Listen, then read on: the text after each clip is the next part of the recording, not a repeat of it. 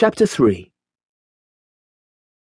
I managed to order Jay's super fussy drink without too much difficulty, and the moans and sounds of appreciation coming from his mouth made it worth the loss of pride I'd experienced in ordering it.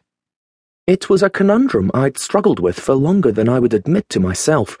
If I had been meeting a woman, there would have been no shame in ordering the drink, but because it was for a slightly feminine male, there was a problem. What was the problem with Jay? My two, somewhat blur, sexual encounters with other guys had been brief. Both men had been older than me and manly men. If I liked men so much, why didn't I like the big, buff bodybuilder types? Sure, I liked them. They were nicely built and all, but they didn't keep me up at night. They didn't make me melt into a puddle of mush at the thought of bringing them into my bed. They didn't send shivers down my spine by just saying, "Thanks, man."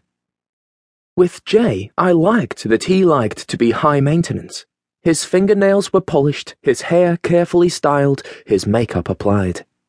He obviously spent time in the morning working on his appearance. I liked that. I liked that he did and I didn't. I didn't want to be like him at all. I was happy with my own casual appearance. But I liked that he was different. And yet, a carefully coiffed and polished woman hardly did a thing for me. It was extremely frustrating. I'd done research on the internet. I'd Googled and found references to fairies, queens, gym rats, twinks, bears, daddies, and drags. I guess the best way to describe Jay was somewhere between a twink and a queen. He was tall, but slight-framed and feminine, had great dress style most of the time, wore makeup, and smelled divine. But he wasn't a flaming queen, no sequins and glitter, no heels or skirts or feathers. He was just Jay. So why did his "see you on Monday, man, my turn to get coffee" make me wish the weekend would fly, and yet the sight of 36 sweaty men in tight white shorts on the football field get hardly a twitch out of my cock? I appreciated the 36 pairs of buttocks, okay, maybe only 35 because you don't perv on your own brother, do you? But they didn't keep me up Saturday night.